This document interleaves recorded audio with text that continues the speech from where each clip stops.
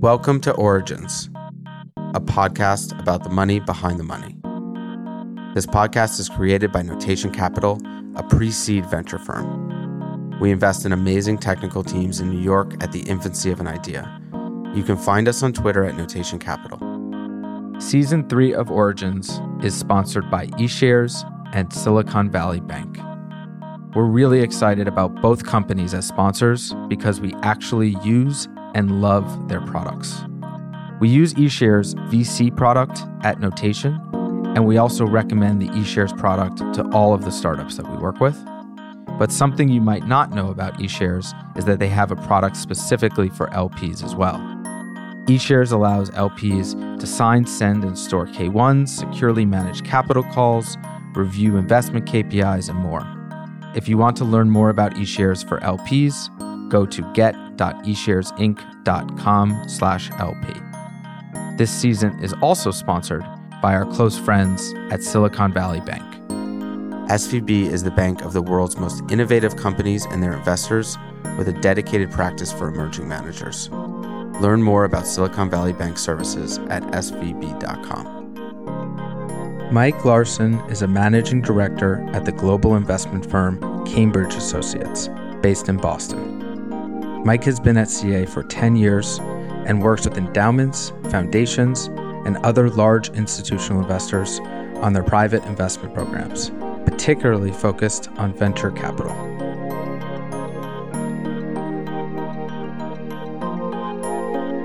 Mike Larson, thanks for being here with us today.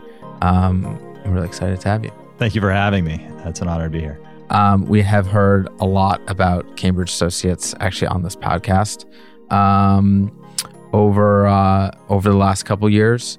And so I'm excited to actually dig in with you and figure out what the firm actually does. Who is Cambridge Associates? Exactly. But first would love just the 2 minutes on your background. On my background. So I got out of college in 1999. .com height. Exactly. If you could fog a mirror, you could get a job in the tech economy in 1999. And so I got out, and oddly enough, I knew I didn't want to be a consultant and I didn't want to be an investment banker. But we had a friend of the family who was a venture capitalist, and that was the first time I'd ever heard that word. And so I went home and I opened up Alta Vista or whatever. Maybe it was a Yahoo page. Right. And Where was home? Home, it was in Acton, Massachusetts. Okay. So this is just about 45 minutes outside of Boston. And I did a search for venture capital, and I can't say I Googled it. And I found this firm. I cold called them. Mm-hmm. They said, and at the time I had interned for 2 summers in CRM software. So I had been around technology, and I could speak at least fluently about one narrow category of enterprise software. So I cold called this firm called Boston Millennia Partners, asked if they were hiring at the analyst level. They said that they had just made a hire and they were all set. And I said, well, geez, you only have 1 analyst and you have 5 partners. Right. That doesn't sound like a good model. Right. I could get more leverage. And so they said, well, tell us about your background. And I walked through my background. About a week later, I go in and I meet with the associate, then the principal, and then the first partner and the second. And by, 3 hours later, I'd met with everyone at the firm. And I left feeling pretty good, like I'd made a good impression. And a week later, I'm driving to the beach and I get a call saying, you got it. Wow. When can you start? Wow. And I had booked a trip to Europe already to go backpacking. And I said, well, if it's okay, I could start Monday, or I could take this trip and start, a month from now. And they said, no, take your trip. So they were pretty accommodating, and so I started. And so by the time you got back, the stock market had gone down by 70%. No. So I worked from 1999 until 2004 in venture capital, and so I often refer to it as the most rewarding 9 months of my career because of the timing. It was. We were at the time investing in internet infrastructure like ISP roll-ups, for instance, via networks. The prior fund had invested in Vario. We had a healthcare practice too that was investing mostly at the intersection of healthcare and IT. And after the .com, I mean, some great investments we had were iVillage and Hot Jobs. But after the correction, we literally went from trying to put capital out to how do we preserve the portfolio that we've built. We had just closed a $410 million fund too. It was a big fund. We'd put already a good amount of capital to work. And so we had an exhibit at the time that measured the days of cash held at each portfolio company. And it was just an exercise in triage, figuring out where we need to bridge to the next round. How would that work? And also because there were fewer tech opportunities for us at that time, the firm pivoted largely into healthcare. So we brought on 2 seasoned healthcare partners, and they got to work investing more broadly away from healthcare IT and into things like medical devices and early stage drug discovery. And so I did that really for the tail, for the remaining time I was there. And I was not formally trained in any way in those categories. I didn't have a science type degree. I didn't have 10 years of Genentech underneath my belt to give me the credibility to advance beyond where I was. I was, I guess, a senior associate, basically sourcing and helping, do due diligence and structuring deals. I went to business school. I spent the summer in between first and second year in Afghanistan doing economic development work. Wow. I graduated in 2006, was in dialogue with a lot of venture funds that, are probably not the most systematic and organized when it comes to bringing in people. And ultimately got reacquainted with a friend and classmate of mine who had gone to Cambridge Associates. And at the time, I thought Cambridge Associates was a different kind of firm. I thought it was more about data. Right. And when I began to learn more about the firm and the role they were after, I made this huge connection. Cambridge is an investment firm. They build portfolios and they specialize, or they're particularly strong in building these alternative asset portfolios of private funds and hedge funds and what have you. And I had a flashback to the LPAC meetings and the limited partner meetings where I used to have to present or provide analytics on the portfolio. Right. And back in 2000, I was always struck by the mixed degree of sophistication of the limited partners, the lack of understanding of what our business is, and their inability to ask the right questions to understand how we were doing. Right. And so I thought, wow, this is an opportunity where I can absolutely leverage all the skills I built in terms of doing due diligence, but instead of doing that at the company level, where a centimeter wide and a mile deep, I can do that at the firm level. And so a lot of it's the same exercise. It's like investigative journalism. You want to get to know every knowable fact, right? And so you're calling on the references that are provided, but you're also calling on a lot of the references, the founders, the co-investors, the other limited partners, what have you, that you're sourcing independently to get as complete a view.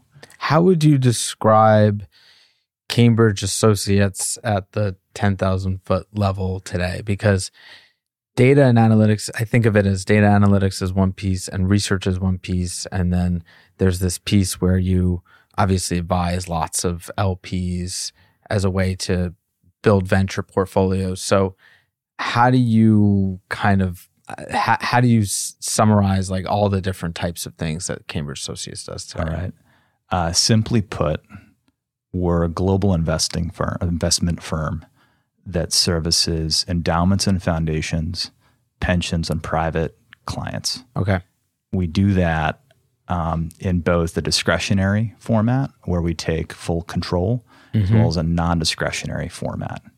And so I work very often as a part of a team where, depending on the client case, the client specific need, if it's a large endowment, for instance, I might be working with them as almost an extension of their investment office. Right.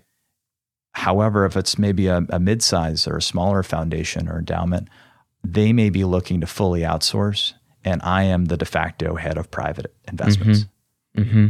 So it really depends on meeting the client where they need to be met.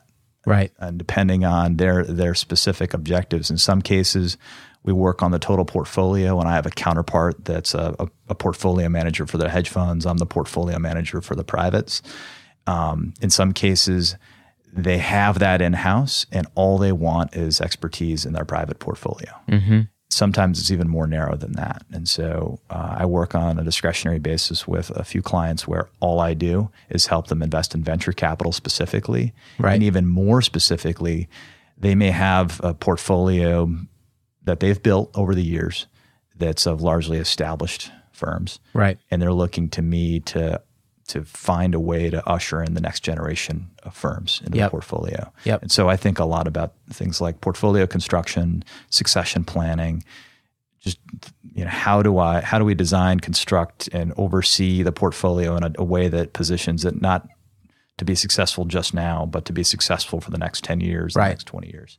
So you said you work with clients, mainly foundations, endowments, like you just mentioned, and some private families and others on a discretionary basis and a non-discretionary basis. Could you just explain the difference between those two quickly? Discretionary means they're effectively turning over the keys to us. Okay. And they say we have $100 million that we want to allocate to venture or privates and go build us a portfolio. Exactly. Okay. Exactly. And so we're in charge of what decisions get made, or we're accountable for everything. Would you liken that similar to the I don't mean to compare this directly, similar to a function of a fund of funds, in that you're not raising a fund to manage the capital, but you're managing someone else's capital, you're making all the decisions, and you're getting paid an advisory fee to do that. Functionally, you're correct. And our job then would be in portfolio construction, manager selection, and finding the right mix that's a fit with the client. Yep. The big differences are, one, clients have different risk return objectives. They have different tolerances. And so a fund of funds can achieve access for a client, but it's really a one size fits everyone solution. Right. In our case, in their mandate might be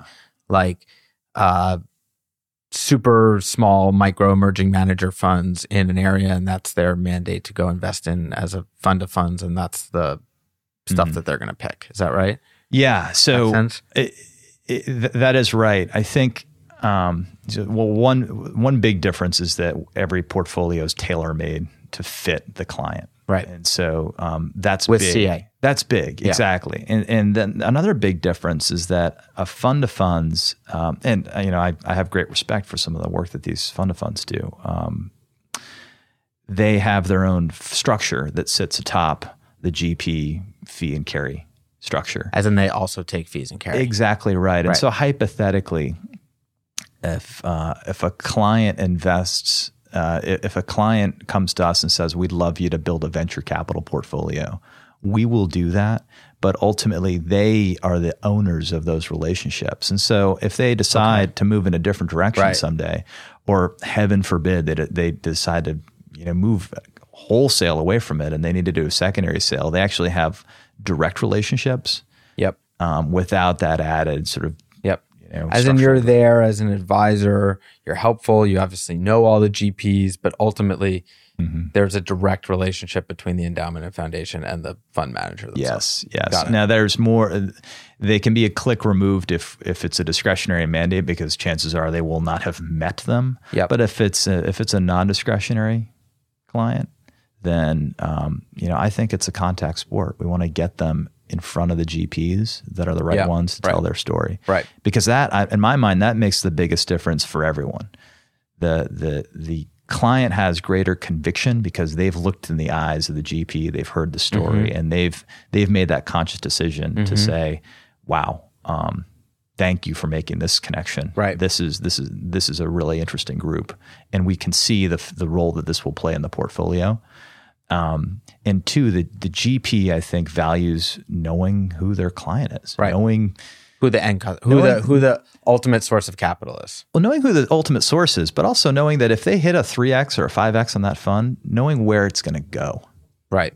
And so being able to say, wow, it feels good to make a return for that endowment or foundation or a pension fund. It's good to know that, this return will help, that rail worker retire better, that sort of thing.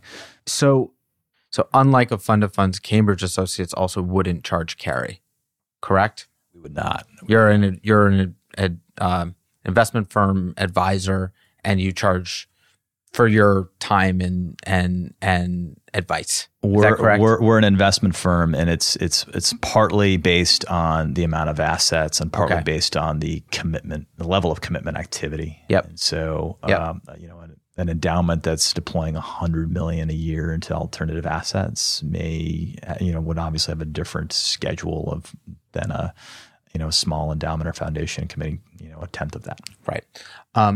Non-discretionary, I'm guessing, means that the client, let's say Foundation X, has a bit more input in terms of the portfolio that you're building for them. They do. Not input, but maybe some higher degree of decision making. They do. And so a good example would be a client of mine who I'll see in September. I have 4 funds, most of which I think 3 of which are already in the portfolio where, the manager's coming back to market and raising a new fund. Yep. We are going to execute those re-ups, and the process is I will bring those to the investment committee. Right. I will present them. Right. The investment committee will then approve, and that mechanism doesn't exist in the discretionary world. Right. But it's quasi discretionary in the sense that it's very rare that an investment committee would hire us for our expertise and hire us with confidence and then shoot down our recommendations. Exactly, our ideas. So. Right. Which helps because for a manager, if so much of what a venture fund is trying to do in fundraising is figure out their capital formation, right? Mm-hmm. They want to know, okay, we're raising $150 million. Our existing LPs are soft circling 100. Where's that other 50 going to come from? And so if we can have a good, a relationship with our clients and a good credibility such that if we say we're going to do something to the manager, we can get it done, and they can maybe make a harder circle on that amount of capital. Let me ask you a question to switch to the VC side for a second. Mm-hmm. I'm curious what the process is for you diligencing managers to recommend to your clients who are the LPs. And I asked that question. We can maybe go through a couple sub questions, but one, just like how do VCs approach you? Are they approaching you and pitching you about their next fund? Do you typically meet managers around when they're fundraising? I find that the best time to catch a manager for a very candid dialogue is when they're not fundraising at all. Right. And so I'm speaking with a number of firms this week, for instance, that are likely not going to raise until 2018. Right. So consider them update meetings. In this case, we're hearing about changes to the team, additions to the team. We're talking about progress being made in the portfolio, how performance has evolved. But getting back to your question around, if you're a GP out there and you're raising your first fund, I think reaching out to Cambridge Associates is a good first step because ultimately, if you're thinking critically about the type of firm you want to build and the capital formation around it, you'll want to have sophisticated limited partners, and you'll want to have a number of them. And so that's something that sits in our client base. We have some of the most blue chip, university endowments and foundations, and you name it. They come sometimes directly to us, and sometimes they meet with an institution who they don't even know works with us. And the institution says, this is a great meeting. We work with CA, and so we'd like you to meet with CA so that they can begin a more thorough vetting process. We meet on the venture front. We meet with about 600 managers a year, and we're constant. That's basically the top of a funnel that gets winnowed down to as few as 50 opportunities, give or take, that we might go the distance on, conduct full due diligence, and then be in a position to put into client portfolios. And so, first-time funds, I'd say the bar is very high. Right. Now, there's a difference between a first-time fund and a first-time manager. Yep. First-time fund could be founded by two seasoned ex-Sequoia VCs. You name it. And so you can underwrite that because you have an attributable track record. You know their history. Yep. You off the top of your head, 20 people you could reference on them. You can get attributable numbers from their prior firms if they left in an affable way. And so that is far easier to get comfortable with and quickly than a group that's maybe a former founder, a former operator, right, and all of the operating and entrepreneurial credibility in the world, but not the selection intuition, not the proven track record of actually putting capital to work behind founders, and let alone bringing them all the way through to a realization event. Yep, I've found that. At least as when we've raised funds, it's helpful to understand the objectives of like the specific LP that we're talking to. Mm-hmm. So how do you position when you're meeting with a VC, like who your capital sources are, right? Because they are very diverse in lots of ways. And so have you found that it's challenging for VCs when they tell you about what they do and their story, in that you might represent very different sources of capital? Or is it just the VC has to rely that you'll get them to the right place? It's funny. It's important to remember that we have one revenue source only, and that's our clients. And so we serve our clients, and that, are the LPs. The LPs. We serve the LP, right? Yeah. And so because we serve the LP and not the manager, we're not necessarily in the business of satisfying the manager's every whim for, right. Right. But we do use information from that manager. And so, we'll end a meeting with a group that seems very promising and ask the question, tell us about access. Do you expect to have access for new limited partners? Do you have, maybe a preference? And so the preference might be, we're all U.S., right? And we have been talking internally about globally diversifying our LP base. And so if you share with us a list of interested institutions, we're probably going to favor the ex-US ones. Or we've got a lot of concentration on a few family offices, and we'd love to move in the direction of endowments and foundations. Right. And so it's valuable information for us because maybe we'll save those the client types that aren't explicitly of interest to the GP. We'll save them the time from getting enthusiastic about a firm where access is lower likelihood. How do you think about, or what are some of the key attributes, obviously, that you look for in managers, whether that are emerging or established? And I know that data and research is a big part of the DNA of CA. And so would be curious to also understand how you use that to affect your analysis. So ultimately it comes down to the people, the process, and the performance. And the performance is tricky in venture because it's rare that you have this fully baked track record that's tidy and easy to analyze. But let's start with the people. What are their backgrounds? Do they have the domain expertise to make them credible? Do they have the investment expertise that we can then measure the success of?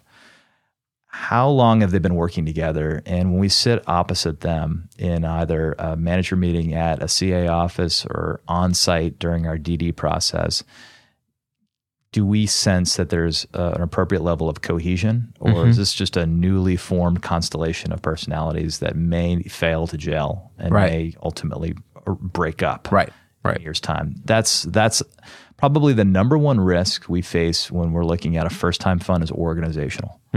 So are these guys exactly going to like each other? They hold together. Did they meet? Did they meet 6 months ago and just decide, hey, I like your style. Let's just have a fling and start a fund together, as opposed to two people that have co-invested over the past decade. They've sat on boards together. They've been in the trenches together.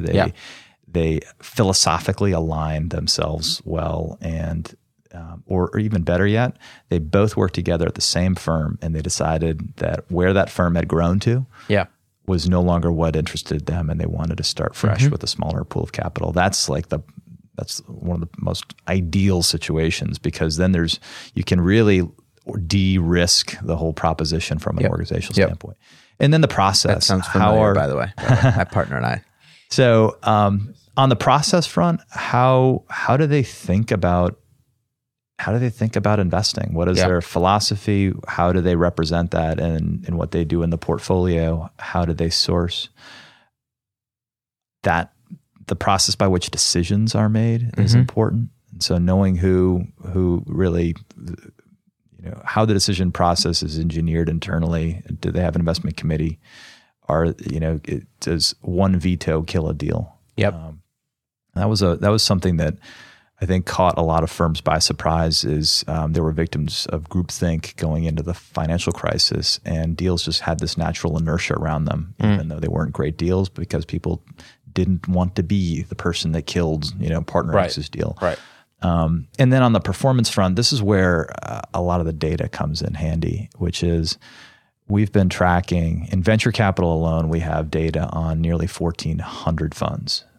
So the performance data, like historical portfolio performance data down to the portfolio company. Wow. Where we know the rounds that they invested in. We know the partner who was championing the deal. And so that every time you go through the diligence process with a manager, they're obviously part of that is understanding what their data is, and you. Yeah, we call it data recon, but basically it's reconciling what the manager has provided us to fact. So this is really critical on a few fronts. So it's critical during the due diligence process, because we want to know of the team that sits in that fund today, what is the career money multiple of each partner, because that matters. And it can matter in that conversation when you ask them, well, tell us what does it mean to become a promoted general partner in the fund. And you can see whether they've adhered to a pretty high standard around return multiple and performance, or if they haven't. So if you have a partnership of experienced VCs and their career multiple is not at all or not remotely venture-like, or not even in line with their gross return target, then that would raise a lot of questions. It's also important when you think about in between fundraisers. Let's say a partner leaves and the manager says, well, it's a shame that so-and-so left. We'll miss him or her, but we're still very well positioned to execute the strategy.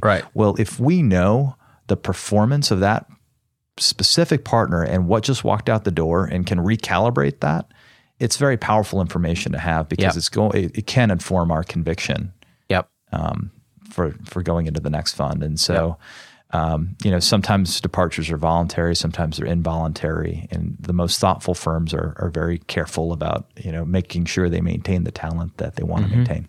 Another data piece that we look at, for instance, is just how well that firm is doing compared to peers. And so because each time we're doing a due diligence, we're really understanding every possible measurable aspect of the fund. We could build an analysis and say, look at the average investment size that they've deployed over the last 10 years. If the average investment size was steadily at $5 million and suddenly ballooned to 25, That's strategy drift. Yep. If the performance historically has been most promising when a manager's invested at the Series A and stuck to its knitting because that's what they're best at. When the latest fund that they've invested is largely in the B and C rounds or some other stage, then it's they're less proven doing that, and so that raises flags, and so we can it's the data and the statistics we're capturing are in a way our early warning sign of when managers begin to change. Yep. And invariably most will begin to change. And if they change thoughtfully and gradually, performance can be upheld. If they change, stripes mid-fund, that's when things tend to go wrong. Yeah. So you probably have a better perspective than maybe anyone we've had on the show in terms of just how much money is now coming into the venture asset class. I imagine over the last 10 years, there's a lot more interest today from institutions around the world to invest in venture than maybe was 5 years ago or 7 years ago, 10 years ago. How do you think about that, and how do you advise clients around that, and how do you think that that might affect venture over the next 5 or 10 years? So at CA, we're all investment historians in a way. Right. So we study these asset classes, and we're looking at these numbers as they come out effectively quarterly. Right. But we also have a lot of historical context. And so having lived through it, I'm very aware of what 2000, what happened in 2000. So, for those younger people listening, 2000 was roughly 100 and, it was north of $100 billion raised that year in the asset class. Estimates are around $106 billion. That probably doesn't capture non-institutional dollars that are flowing into it. And so to put that in perspective, that's VCs that year raised more than $100 billion. Yes, more than $100 billion. And so to put it in other terms, that was north of 1% of U.S. GDP in 2000. It was a record year far and away for the asset class. There was a record number of, firms formed. Yep. And thinking about it a different way, on a constant dollar analysis, probably talking close to $160 billion in 2017 dollars. Right. So that's unique. Right. And I call it the echo because you have institutional investors looking at the leading endowments just having these runaway successes, runaway tech IPOs that are just flush. Yep. And they say, we want that. We want more exposure to that. And so you see high venture capital is like the top performing asset class of all alternative asset classes going into 97, 98, 99. Right. And so seeing that, everyone begins, a lot of institutions and newer entrants chase that. Yep. We're nowhere near how bad that got in 2000. In a few dimensions, we're nowhere near that bad in terms of, if you look at the S&P tech index and where PE multiples had moved to back then versus today. We're nowhere near that in terms of the constant dollar analysis to today's dollars in fundraising. But what's unique about today is that it's stratified. You have a massive amount of new capital forming at the extreme ends of the asset class. Right. And so you have seed funds and angels and super angels that are really difficult to track, frankly, because not all of them are really institutional. Yep. And so they're coming in at the seed stages, and that's where you see these numbers like 350, 400 new seed funds. It's overwhelming. But they're small. Yeah, exactly. But they're small. But they're small.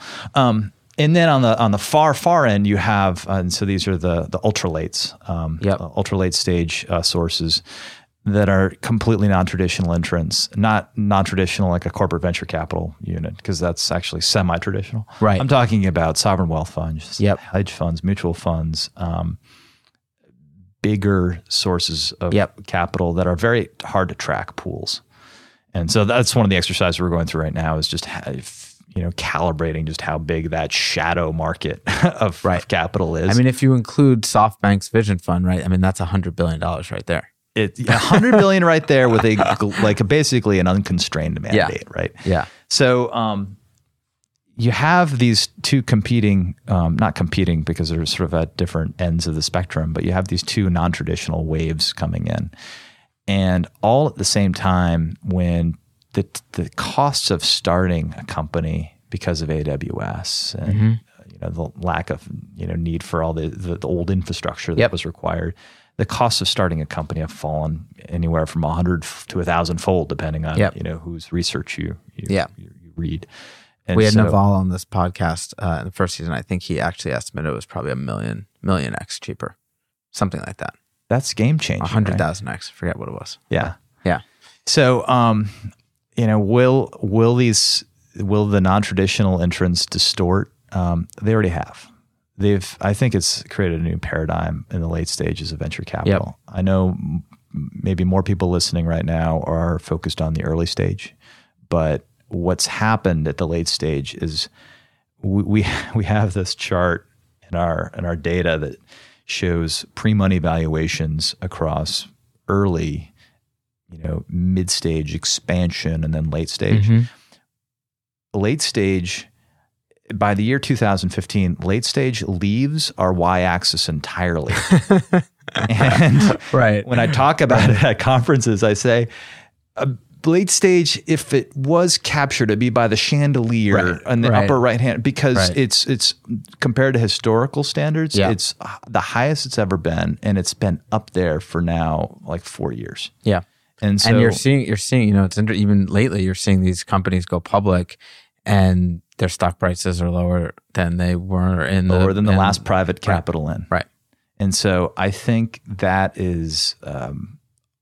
Long-term a good thing because it will rationalize eventually the in terms of the public market valuations coming down in terms of rationalizing the late stage. People are paying attention, and a lot of the guys in the industry that I follow on Twitter are posting, oh, look at where this priced and Series A, B, C, D, E, and you see the cost per share, and that penultimate round, pre-IPO is the one that's underwater, and sometimes by a healthy margin. Right. And so I think that will have a correcting, aspect to it. The other thing is there's a massive queue right now for IPOs.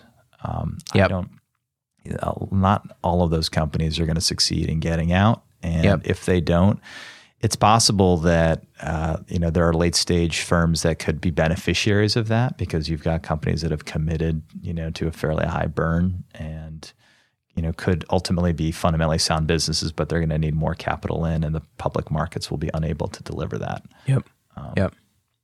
So how do you think about so given there seems to be healthy capital markets at the super early stages of startup funding, and there's obviously a ridiculous amount of money available at the very late stages, although maybe we'll see that correct in the next year.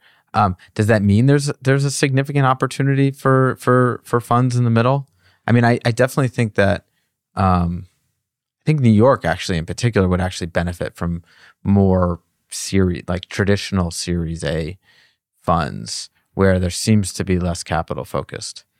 So a couple of thoughts. One is today's seed, the taxonomy keeps on shifting, right? Yeah. And so if seed rounds now are in some cases $1 to several $1 million, and that sounds a lot like yesterday's Series A deal, right?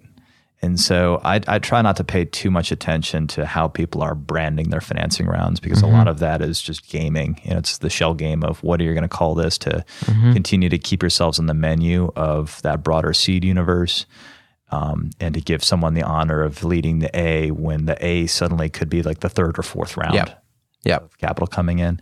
I'm still a big believer in the early stage. I think the math works very well for seed and Series A stage focused funds. There's certainly a big fall off rate between those firms those companies that are getting back to the seed level and those that succeed in raising an A. And so if you're an A focused firm, you have the world is replete with seed-backed companies with real 18 to 24 months of data for you to look at and underwrite and consider. So I think I continue to recommend early stage over the certainly the late and certainly the ultra late stages. And then to your question more broadly about how we're thinking about it, the seed universe has become far more institutionalized in the last 6 years. Yeah. There's just more talent that's gravitated there. There's more, and there's more, I'd say, discipline being brought there. Yep. So, back in 2000 and, you name it, 7 to 2010, there were very few people that did that. And so the early returns in that category were terrific returns. Extraordinary, yeah. But today, I think the bar is higher, and the firms that are looking more interesting, they don't follow that old 2 people and a dog rubric or 1 person and no dog. You're seeing people bring a lot more thought into how they put together a firm focused on seed. Yep. And so that could include other resources that they're bringing to bear, either in recruiting or go to market, or they're bringing more of a service industry approach to an area of investing that used to be very passive. Yep. And I think that's a good thing for the industry. Yep. Because it's gonna make those companies far more equipped to be thoughtful about how they raise capital and to be better positioned and be thinking about all the right KPIs that will make them palatable for early stage investors that are more traditional VCs. Yep. Yeah. What is the best way for VCs and managers to come tell their story to Cambridge Associates? Obviously, I assume similar to other folks that are trying to get intros to VCs or LPs. As warm intros, I assume, is the best way to do it, or just... What I find is helpful is when a lot of the first time meetings that we take at CA with new managers are referrals coming from either clients who have met with them, or other GPs who have worked with them. And so it's not to say that we'll, absent those 2 things, we're just going to turn away a meeting. Right. But I think it helps having that additional endorsement, just because it, there are GPs that only once every 3 years say, "Hey, have you looked at so-and-so? What they're doing is really interesting. And, we're close with them, and we think that they could be something worth taking a look at." And so that certainly helps. Our venture team is led by Teresa Heyer and Pete Meridian. Those are great people to ping too.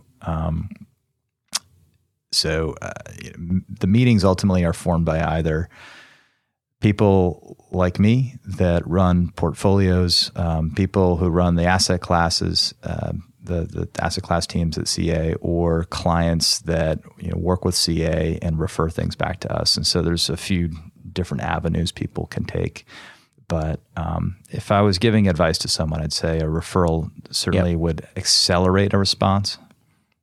What are some of the most exciting things about either the startup ecosystem or maybe the venture ecosystem today that is encouraging over the next 5 or 10 years, or even maybe some alternative venture models that you guys are considering, whether it's AngelList or some of these scout funds? There's now a couple of these like kind of more decentralized venture funds coming to market. So one of the most encouraging things, I think, and this is again from that LP lens, is that there are too many myths about venture capital, and those myths often scare people away.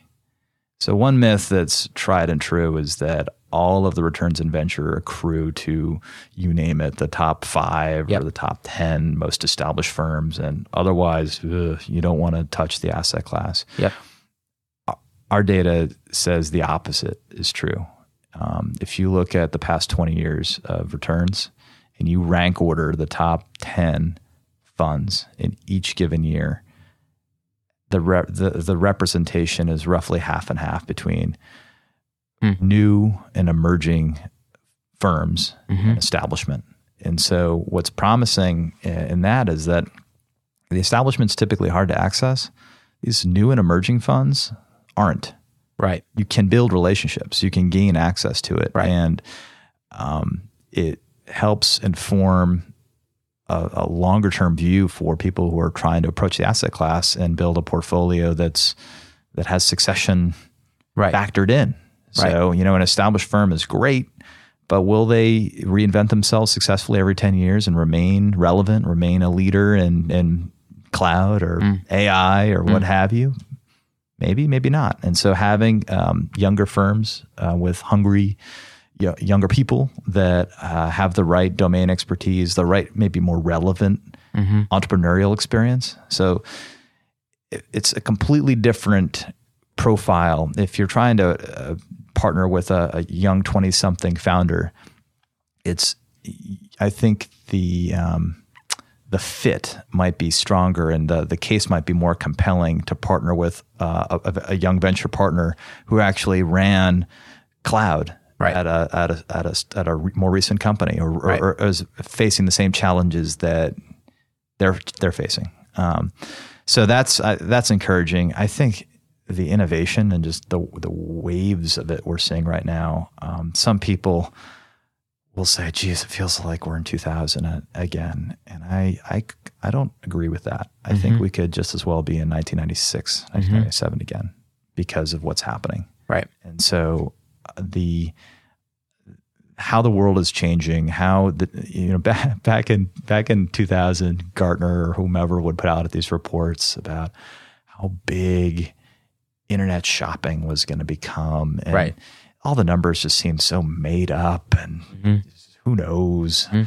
Today, the amount of you see the research, like there are more smartphones than there are toothbrushes on the planet. There are more. There's a supercomputer in every pocket, and so the ability, the TAM that new companies can address is massive, and two, if you compare the adoption rate of a company formed in 2010 to that of one formed in 2005, it's so dramatic. The curves are so much steeper. Yep. And so I'm encouraged by that. And I think that, if you speak with hundreds of GPs a year and you hear about what's in their pipeline and what interests them and what's around the corner, there's a lot to be excited about. And that's not just in technology. That's in early stage life sciences and healthcare. And increasingly, I'd say in the past 3 years, it's been more pronounced, but we're seeing the intersection of powerful compute and data analytics with healthcare. That's unlocking a whole another area that I think people thought might. There was a lot of promise when they sequenced the human genome back in the 99-2000 era. That a lot of it did not get realized. Well, I think we're on the cusp of something completely different, where there's going to be more value to be unlocked, and so you don't have to look far for bright spots and for reasons to be enthusiastic about the asset class. Yep. Well, we're psyched too, and I really appreciate you spending the time with us today. It's been great. I feel like we've settled some of the unknowns around Cambridge Associates as a firm, and so I think our audience will appreciate it too. My pleasure. Happy to be here. Thank you.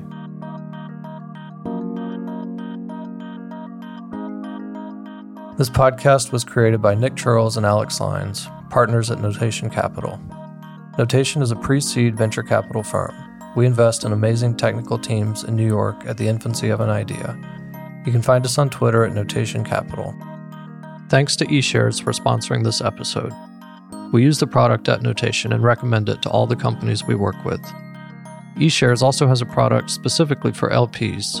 eShares for LPs allows you to easily sign, send, and store K1s, securely manage capital calls, review your investment KPIs, and more. If you want to learn more about eShares for LPs, go to bit.ly/eSharesLP product. We'd also like to thank Silicon Valley Bank. At SVB, the bank of the world's most innovative companies and their investors, its experts help innovators, enterprises, and investors move their bold ideas forward. Tap into the experience and connections of the Silicon Valley Bank team for advice on strategic, operational, and tactical issues, and limited partner insights. Silicon Valley Bank is a member of the FDIC. If you liked this episode, please share and remember to tag it with hashtag OpenLP. We'd also like to thank Ben Glawe, who is our amazing audio engineer. You should work with him. You can find Ben on Twitter at visible_sound.